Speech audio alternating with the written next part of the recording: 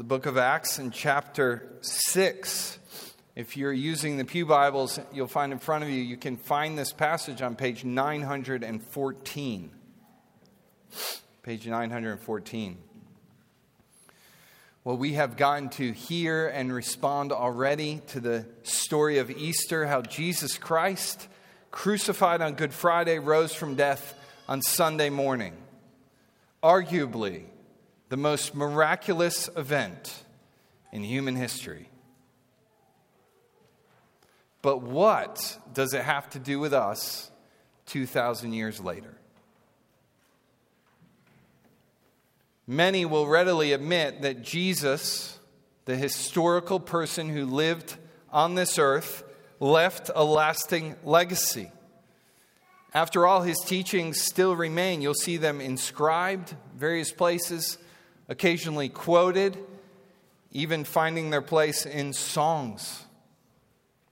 But let's know why or how Jesus' story would have more relevance and significance for them than, say, any other popular person. Say Gandhi, or Einstein, or the Beatles. Shouldn't we have a special category for the one and only person who died and then lived? But even more than that, shouldn't the story of Jesus the resurrected influence and impact the story of our lives? Well, that's what our passage this morning will press us to consider. That Jesus is the one around which and around who our lives should revolve. His is the history. And our stories are significant when they are part of Jesus' story. And so we open to Acts chapter 6, verse 8, and we will go through to verse 8, verse 3. This passage is full of history. It's kind of like when you watch TV of somebody watching TV who they themselves are watching TV. It's kind of like that. So it's me that's about to tell you what Luke told his reader about what Stephen told his audience about God's history.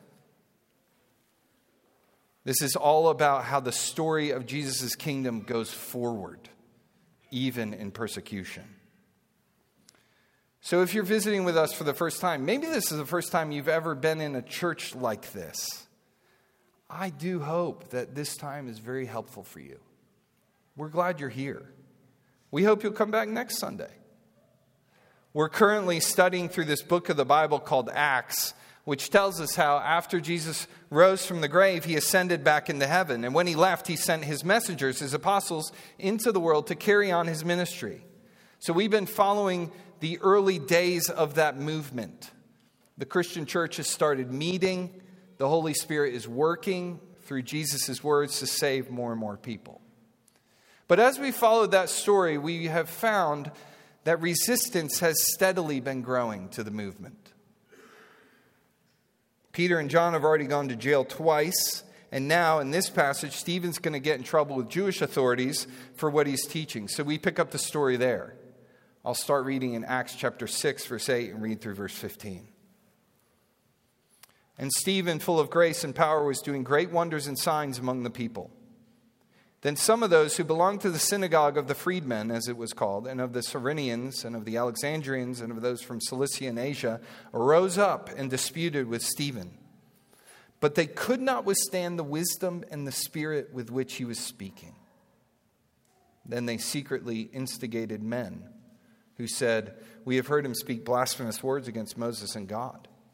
And they stirred up the people and the elders and the scribes, and they came upon him and seized him and brought him before the council. And they set up false witnesses who said, "This man never ceases to speak words against this holy place," meaning the temple, "and the law. For we have heard him say that this Jesus of Nazareth will destroy this place and will change the customs that Moses delivered to us." And gazing at him, all who sat in the council saw that his face was like the face of an angel. Now, it will become clear as Stephen answers these opponents, which he is about to do, that they have a specific lens with which they view their history. They're Jewish and regard the law given to Moses on Mount Sinai and the temple as the pinnacle events of their history. The law as the code of the true Jew.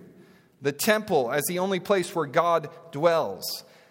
And their esteem for these places and things was understandable, but short-sighted. The problem with their read of history is that their history stopped there. Apparently, they are bothered to hear Stephen suggesting that Moses' law isn't ultimate, nor the temple the one and only holy place. Stephen comes with a different read on their history. They don't get Stephen because they don't get how God is working in history, and therefore don't understand how he's working even in their own lives. Where their history stops, God's story goes on. What Stephen says in response to these false accusations and misunderstandings, how his listeners respond, and what happens after that, that's pretty much the breakdown of the rest of this text. We're going to approach it through 3 headings. This will be my outline of the rest of what I say, if you want to take notes. 3 things. First, the story about Jesus. Second, your story is about Jesus. And third, the rest of the story will be about Jesus. The story about Jesus, your story is about Jesus, and the rest of the story will be about Jesus. My prayer and aim is that we will all be able to know how we can be part of the story that begins and ends with Jesus. So first, the story about Jesus. Stephen's speech that I'm about to read is actually the longest speech in the whole book, and an example of how to read the Old Testament with Jesus Christ as the focus. So see if you can follow that thread as I read Stephen's response, starting in chapter 7, verse 1. And the high priest said, "Are these things so?" And Stephen said, "Brothers and fathers, hear me. The God of glory appeared to our father Abraham when he was in Mesopotamia, before he lived in Haran, and said to him, 'Go out from your land and from your kindred and go into the land that I will show you.' Then he went out from the land of the Chaldeans and lived in Haran. And after his father died, God removed him from there into this land in which you are now living. Yet he gave him no inheritance in it, not even a foot's length, but promised to give it to him as a possession and to his offspring after him, though he had no child. And God spoke to this effect, that his offspring would be sojourners in the land belonging to others, who would enslave them and afflict them 400 years. But I will judge the nation that they serve, said God. And after that they shall come out and worship me in this place. And he gave them the covenant of circumcision. And so Abraham became the father of Isaac and circumcised him on the 8th day. And Isaac became the father of Jacob, and Jacob of the 12 patriarchs. And the patriarchs, jealous of Joseph, sold him into Egypt. But God was with him and rescued him out of all of his afflictions and gave him favor and wisdom before Pharaoh, king of Egypt, who made him ruler over Egypt and over all his household. Now there came a famine throughout all Egypt and Canaan, and great affliction, and our fathers could find no food. But when Jacob heard that there was grain in Egypt, he sent out our fathers on their first visit. And on the second visit, Joseph made himself known to his brothers, and Joseph's family became known to Pharaoh. And Joseph sent and summoned Jacob, his father, and all his kindred, 75 persons in all. And Jacob went down into Egypt, and he died, he and our fathers. And they were carried back to Shechem and laid in the tomb that Abraham had bought for a sum of silver from the sons of Hamor in Shechem. But as the time of the promise drew near, which God had granted to Abraham, the people increased and multiplied in Egypt until there arose over Egypt another king who did not know Joseph. He dealt shrewdly with our race and forced our fathers to expose their infants so that they would not be kept alive. At this time Moses was born, and he was beautiful in God's sight. And he was brought up for 3 months in his father's house, and when he was exposed, Pharaoh's daughter adopted him and brought him up as her own son. And Moses was instructed in all the wisdom of the Egyptians, and he was mighty in his words and deeds. When he was 40 years old, it came into his heart to visit his brothers, the children of Israel. And seeing one of them being wronged, he defended the oppressed man and avenged him by striking down the Egyptian. He supposed that his brothers would understand that God was giving them salvation by his hand, but they did not understand. And on the following day, he appeared to them as they were quarreling and tried to reconcile them, saying, "Men, you're brothers. Why do you wrong each other?" But the man who was wronging his neighbor thrust him aside, saying, "Who made you a ruler and a judge over us? Do you want to kill me as you killed the Egyptian yesterday?" At this retort, Moses fled and became an exile in the land of Midian, where he became the father of 2 sons. Now when 40 years had passed, an angel appeared to him in the wilderness of Mount Sinai in a flame of fire in a bush. When Moses saw it, he was amazed at the sight, and he drew back. As he drew near to look, there came the voice of the Lord. "I am the God of your fathers, the God of Abraham and of Isaac and of Jacob." And Moses trembled and did not dare to look. Then the Lord said to him, "Take off the sandals from your feet, for the place where you are standing is holy ground. I have surely seen the affliction of my people who are in Egypt, and have heard their groaning, and I have come down to deliver them. And now come, I will send you to Egypt." This Moses, whom they rejected, saying, "Who made you a ruler and judge?" This man God sent as both ruler and redeemer by the hand of the angel who appeared to him in the bush. This man led them out, performing wonders and signs in Egypt and at the Red Sea and in the wilderness for 40 years. This is the Moses who said to the Israelites, "God will raise up for you a prophet like me from your brothers." This is the one who was in the congregation in the wilderness with the angels who spoke to him at Mount Sinai and with our fathers. He received living oracles to give to us. Our fathers refused to obey him, but thrust him aside, and in their hearts they turned to Egypt, saying to Aaron, "Make for us gods who will go before us." As for this Moses who led us out from the land of Egypt, we do not know what has become of him. And they made a calf in those days and offered a sacrifice to the idol, and were rejoicing in the works of their hands. But God turned away and gave them over to the worship of the host of heaven, as it is written in the book of the prophets, "Did you bring to me slain beasts and sacrifices during the 40 years in the wilderness, O house of Israel? You took up the tent of Moloch and the star of your god Rephan, the images that you made to worship. And I will send you into exile beyond Babylon." Our fathers had the tent of witness in the wilderness, just as he who spoke to Moses directed him to make it, according to the pattern that he had seen. Our fathers, in turn, brought it in with Joshua when they dispossessed the nations that God drove out before our fathers. So it was until the days of David, who found favor in the sight of God and asked to find a dwelling place for the God of Jacob. But it was Solomon who built a house for him. Yet the Most High does not dwell in houses made by hands, as the prophet says, "Heaven is my throne, and the earth is my footstool. What kind of house will you build for me, says the Lord? Or what is the place of my rest? Did not my hand make all these things? You stiff-necked people, uncircumcised in heart and ears, you always resist the Holy Spirit. As your fathers did, so do you. Which of the prophets did your fathers not persecute? And they killed those who announced beforehand the coming of the righteous one, whom you have now betrayed and murdered. You who received the law as delivered by angels and did not keep it." Stephen walks through the entire Israelite history. Abraham, the patriarchs, Joseph, Moses, David, Solomon, the prophets, quoting Amos in verse 42 and 43, Isaiah in verse 49 and 50. He shows how the signs like circumcision point ahead to the need for circumcised hearts. The rulers and redeemers like Joseph and Moses were types of Christ. Prophecies like the one from Moses in verse 37 get fulfilled in Jesus when he comes. This is biblical theology at its best. So if you haven't yet noticed Jesus all over the pages of the Old Testament, well, you're in for a treat when you start looking for him there. Along the way, Stephen also corrects the council's erroneous view that the story hinges on Moses' customs and the temple as the holy place.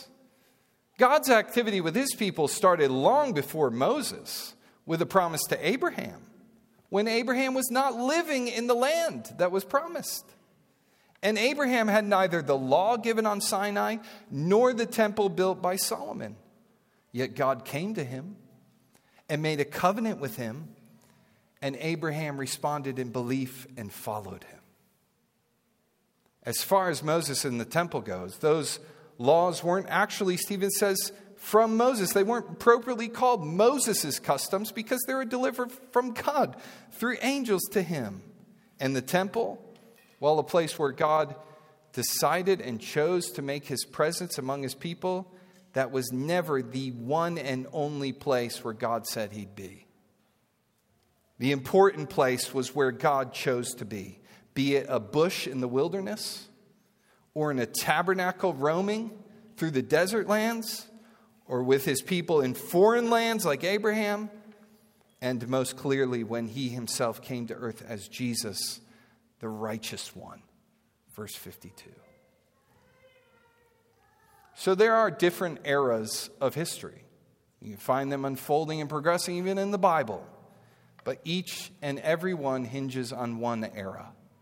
The perfect life, the sacrificial death, and the powerful, life-giving, death-defeating resurrection of Jesus. The story of history is that God sent Jesus Christ as ruler and redeemer to deliver people from their slavery to sin and their affliction brought under the curse of their own sin. That is the story that I want you to know today. As you notice that throughout Israel's history, God keeps sending help, rulers and redeemers of various kinds, whether it be Joseph or Moses or others, people to exercise God's good authority and to bring God's people from out of bondage. If God kept doing that, even though his people kept falling back, and his people kept needing that, what does that tell you about what we need? We need a ruler. We need a redeemer. We need Jesus. We need help. Left to our own rule, we end up afflicted as slaves. So if you're here and you would not call yourself a Christian or a follower of Jesus, again, let me say, we're glad you're here. How do you read human history? What do you understand is the central theme or purpose of our life here on earth?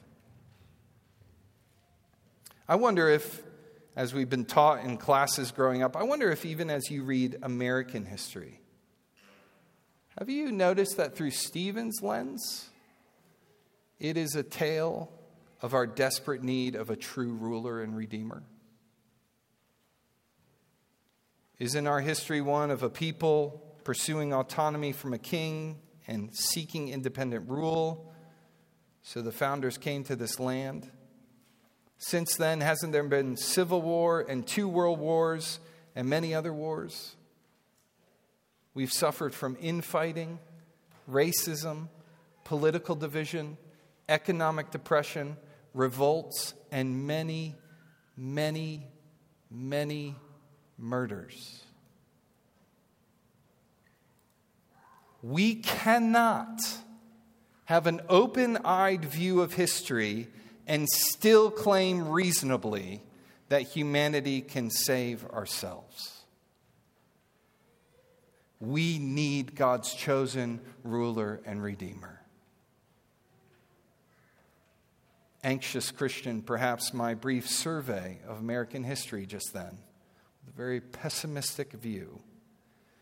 Perhaps that causes you to remember how afraid and nervous you are about today or about tomorrow.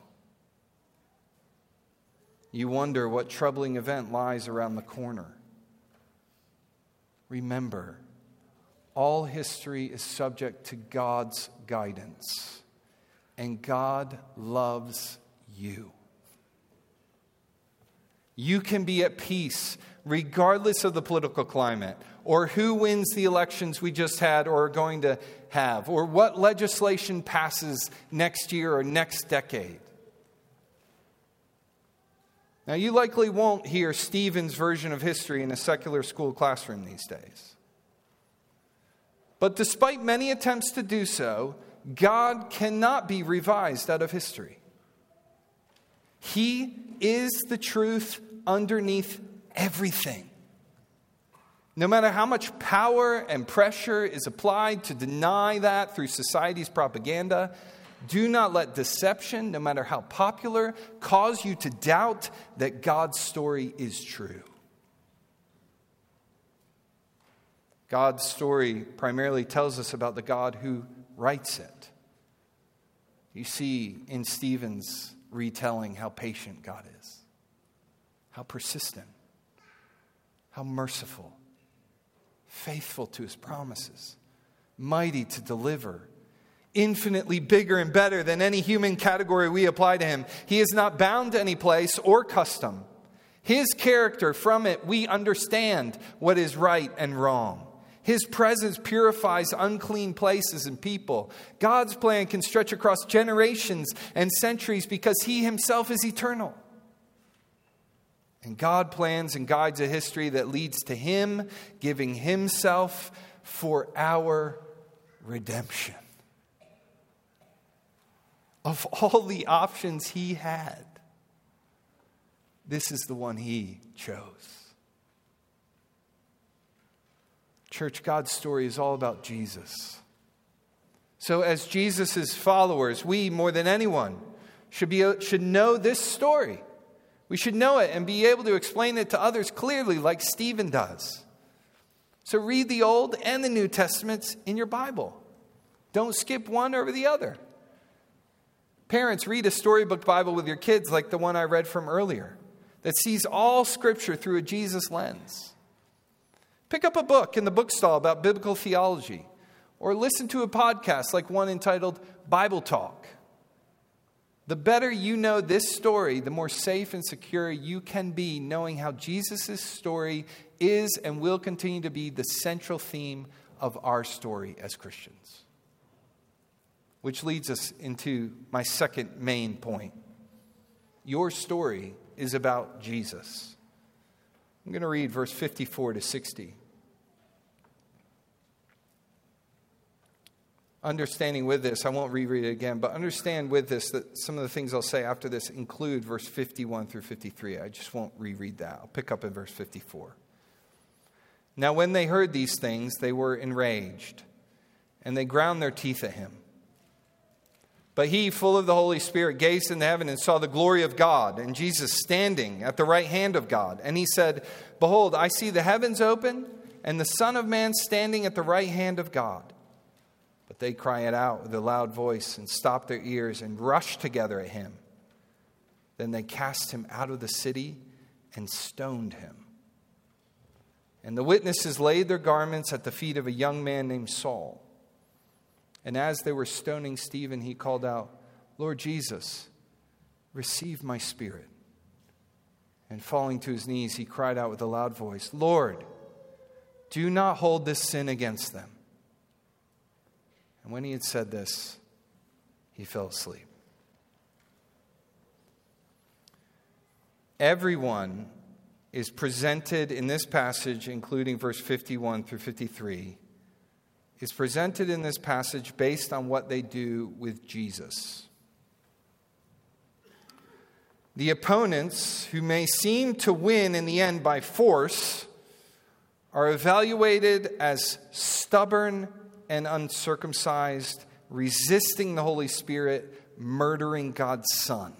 In short, they are called not God's people. While Stephen, though murdered, is the one who believes in Jesus and gets to see Jesus' kingdom even before he goes there. Might does not make right. God makes right. And God consequently holds all the might necessary to hold everyone accountable for how we respond to him. God's story governs our own, not the other way around. God understands your whole life to be a heart response to him and his activity. Let me say that again. God understands your whole life to be a heart response to Him and His activity. We are all expected to see God and His Son as the prime mover and the main point, because that is what is true. Now, that is not the impulse of our culture. In many ways, you are encouraged regularly to think about history as revolving around your moment or our moment, your legacy, what you will leave behind. So get your bucket list done. Make a mark on history. Do something no one else has ever done.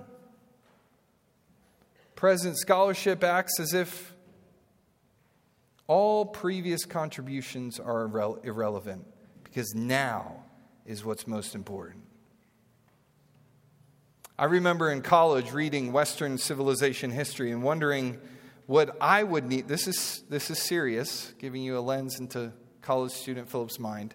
Wondering in those classes what I would need to do to be remembered in those classes after I died, to have my name mentioned. I remember in my 20s wrestling with what I would do with my life. I wanted to do something great, something that would last, which led me at that point to a career in politics. But when I got there, I saw people clamoring for influence and power, giving whole lives to pursuing a position. Some never got it. Others who did were quickly forgotten. Ambition for human status is a fickle and fleeting thing. Think about it. How many U.S. senators can you name?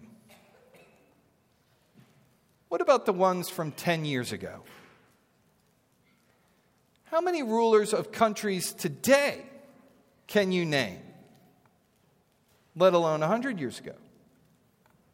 And if you could name 20, do you have any idea what they did? And if anything of what they did has any bearing on your life? Friends, your story, no matter how great in other people's lives, will not determine the course of human history. It just won't. But Jesus's did. And Jesus's does. Which is why we should each live for Him.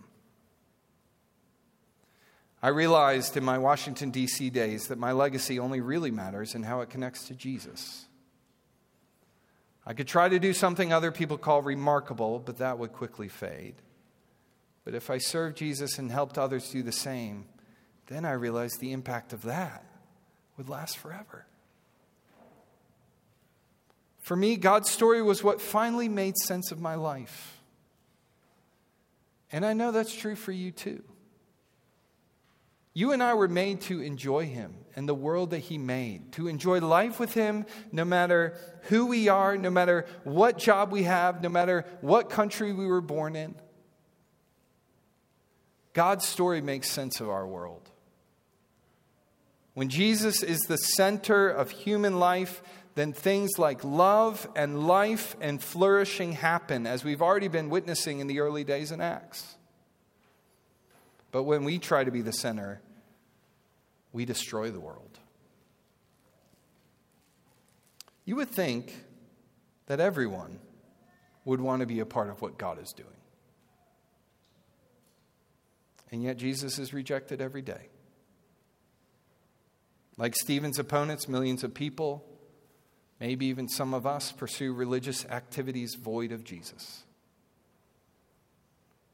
We engage in idolatry, giving our money and attention to things that steer us away from Jesus. Even many of us familiar with Jesus look at our world with Jesus just in one little part, rather than Jesus being the way we see the whole world. We have a tendency to put our trust in all the wrong places. And Stephen makes the point that that is a bad idea, because only Jesus can save us. We each so badly need Jesus' rule over us and redemption for us to be our story. So the opponents want to hope in the customs of Moses, but Stephen says that's a bad idea because they never keep the law, verse 53.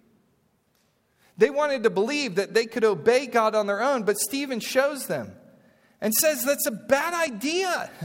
After all, isn't their whole history a story of them being told to worship God and then immediately doing the opposite? Verse 38 and 39, chapter 7. Still today, we want to rest on our own assurance that God is pleased with the sacrifices we make, that we go to church on Easter, that we give to people doing good things. But when it comes to giving God our hearts and our lives, there's still plenty we hold back for our own use. So thankfully, all the things that the Jewish people in this passage were putting their hope on, thankfully, that we see the hopelessness there, we find that what the law and the religious sacrificial system in the temple was powerless to do, Jesus did. All the rejecting and refusing of Jesus that we have done, all the condemnation under God's holy law that deserves, Jesus takes care of that by dying condemned on a cross under our curse. I hope you and I can see and believe what Stephen's opponents could not. That the man they murdered, Jesus Christ, deliberately gave his life for lawbreakers, idolaters, and rebels, including you and me. That was always the plan. That was always God's story. God would send his Son into the world as he determined, not to condemn us for sin, but through the death and resurrection of Jesus to save us. And so if you too believe on the name of the Lord Jesus Christ, his death for you and his life for you, and turn from the sin that he died for, you too will be saved by him, your Redeemer. Christian, through Jesus, God intertwined your story with his. He took you from afflicted, like the Israelites in Egypt, to adopted as members of his family. He has moved you from slave to saint. And this gracious act on his part gives us so many reasons to thank him. And part of how our gratitude gets expressed is how we use the good gifts he gives us. So with the new hearts he gives us, we obey him. With the promises he repeats to us, we believe him. Having his Son as our ruler and redeemer, we follow him. With his Holy Spirit in us, we live for him.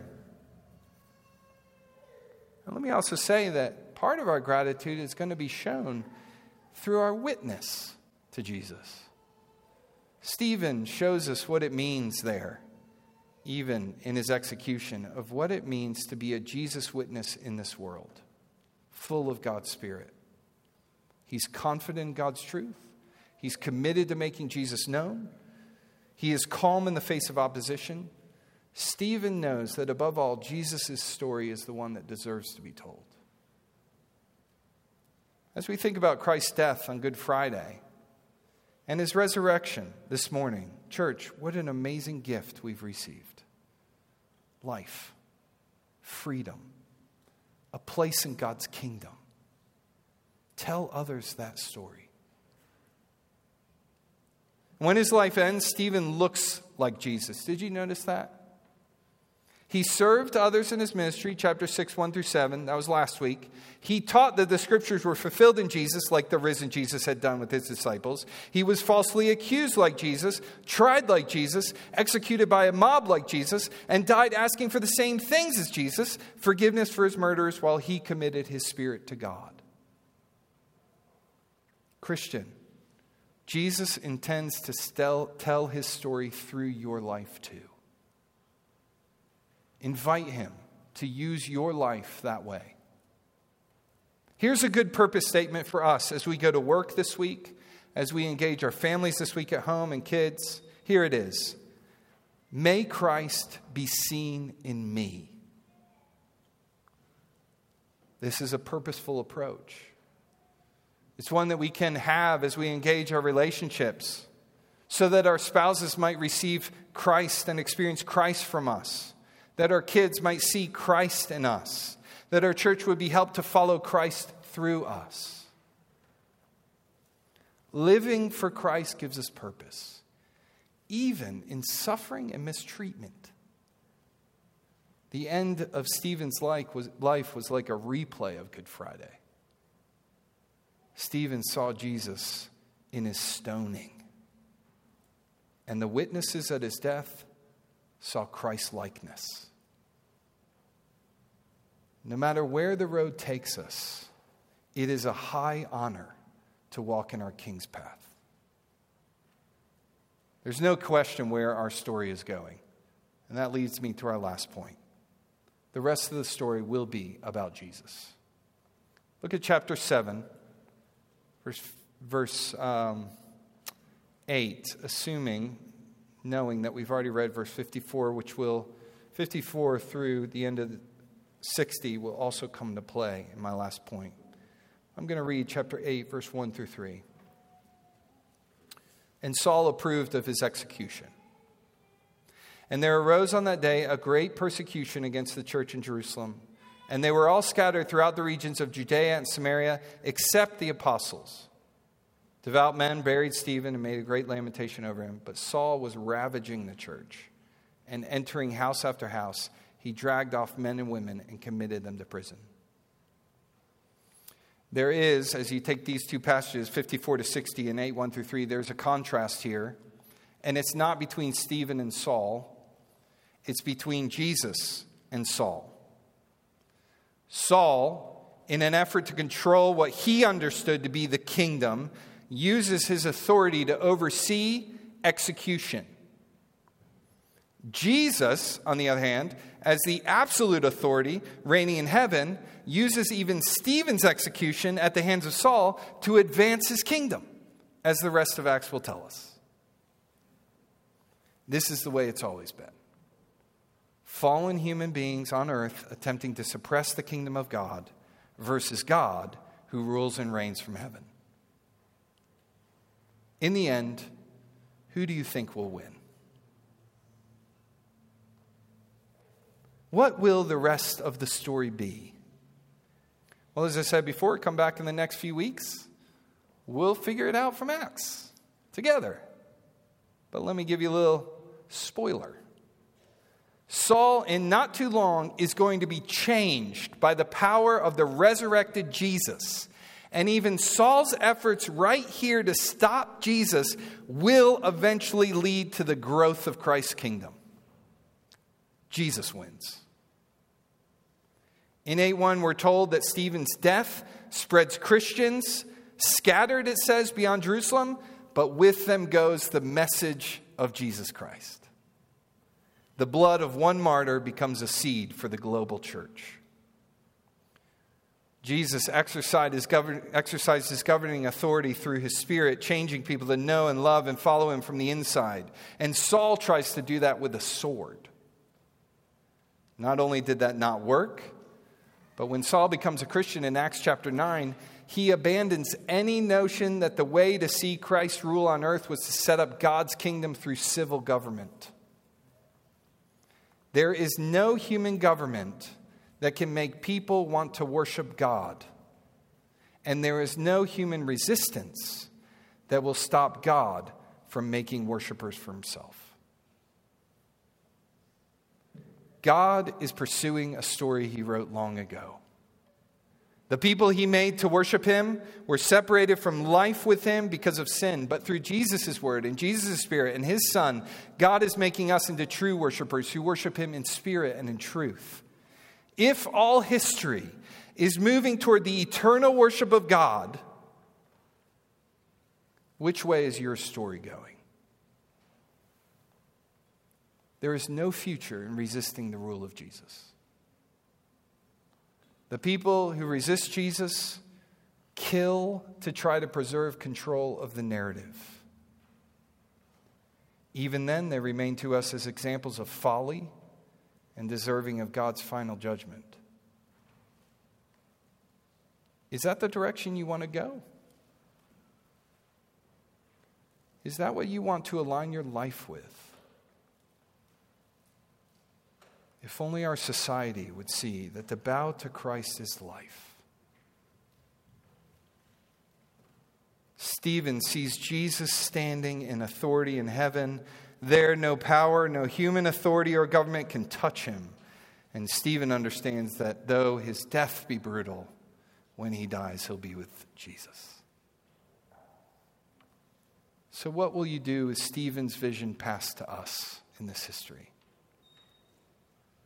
If you don't know Christ, if you don't intend to follow him, how are you going to dethrone a king who came from heaven, died and yet rose from death and ascended back to heaven? People thought they could kill him to win. But in dying, he rose in victory. They didn't kill him, and they won't. So let me give you a better option, which is good news to you and me. Christ can be your king because he was killed to win over your death on your behalf. Saul was trying to forcibly preserve a legacy. Stephen was allowing God to work through him. Saul was striving and struggling and warring. Stephen was submitting and resting, knowing Christ reigns. For those resting in this King, that is comfort to you in any situation.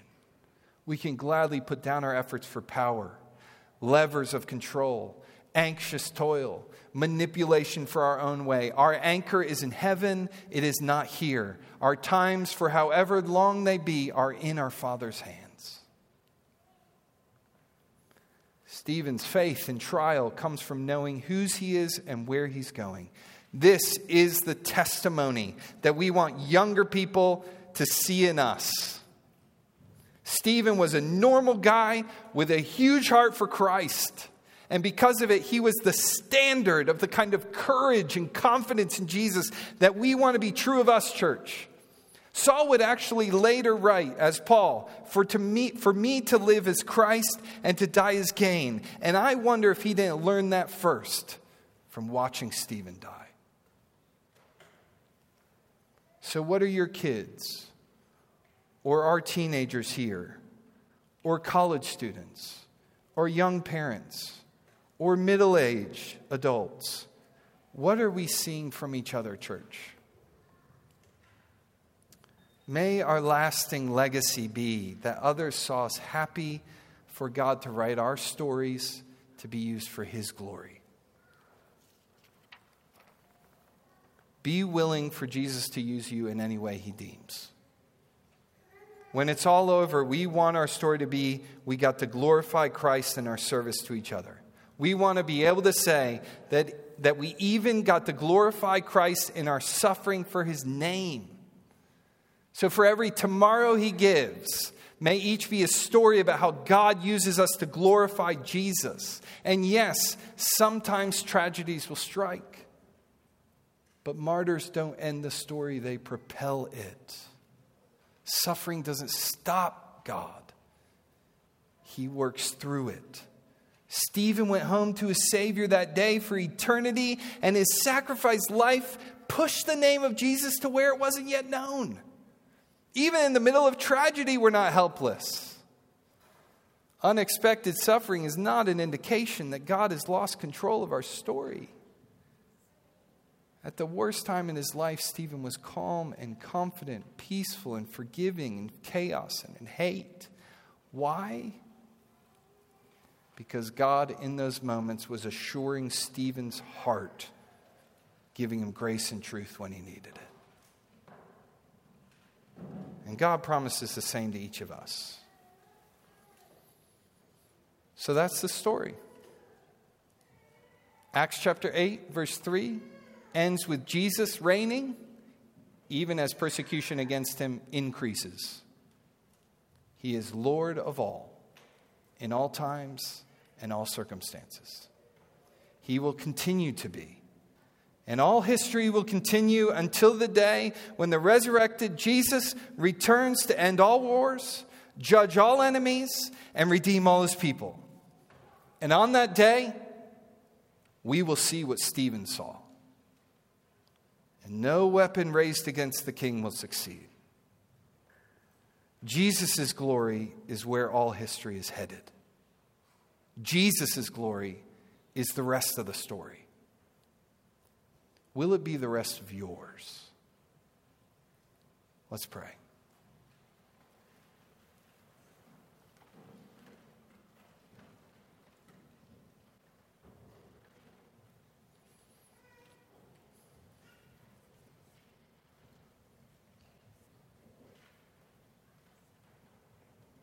Heavenly Father, Lord of history,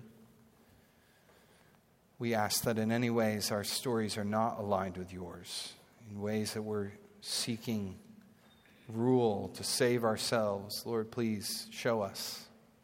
Show us that it's a bad idea. Show us Jesus, who's a good ruler and a gracious redeemer.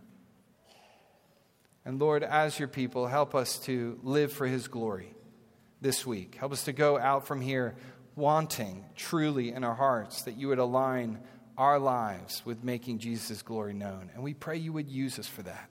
We long to be used by you for that. Please work in us. Please work in history to bring glory to Christ. In Jesus' name we pray. Amen.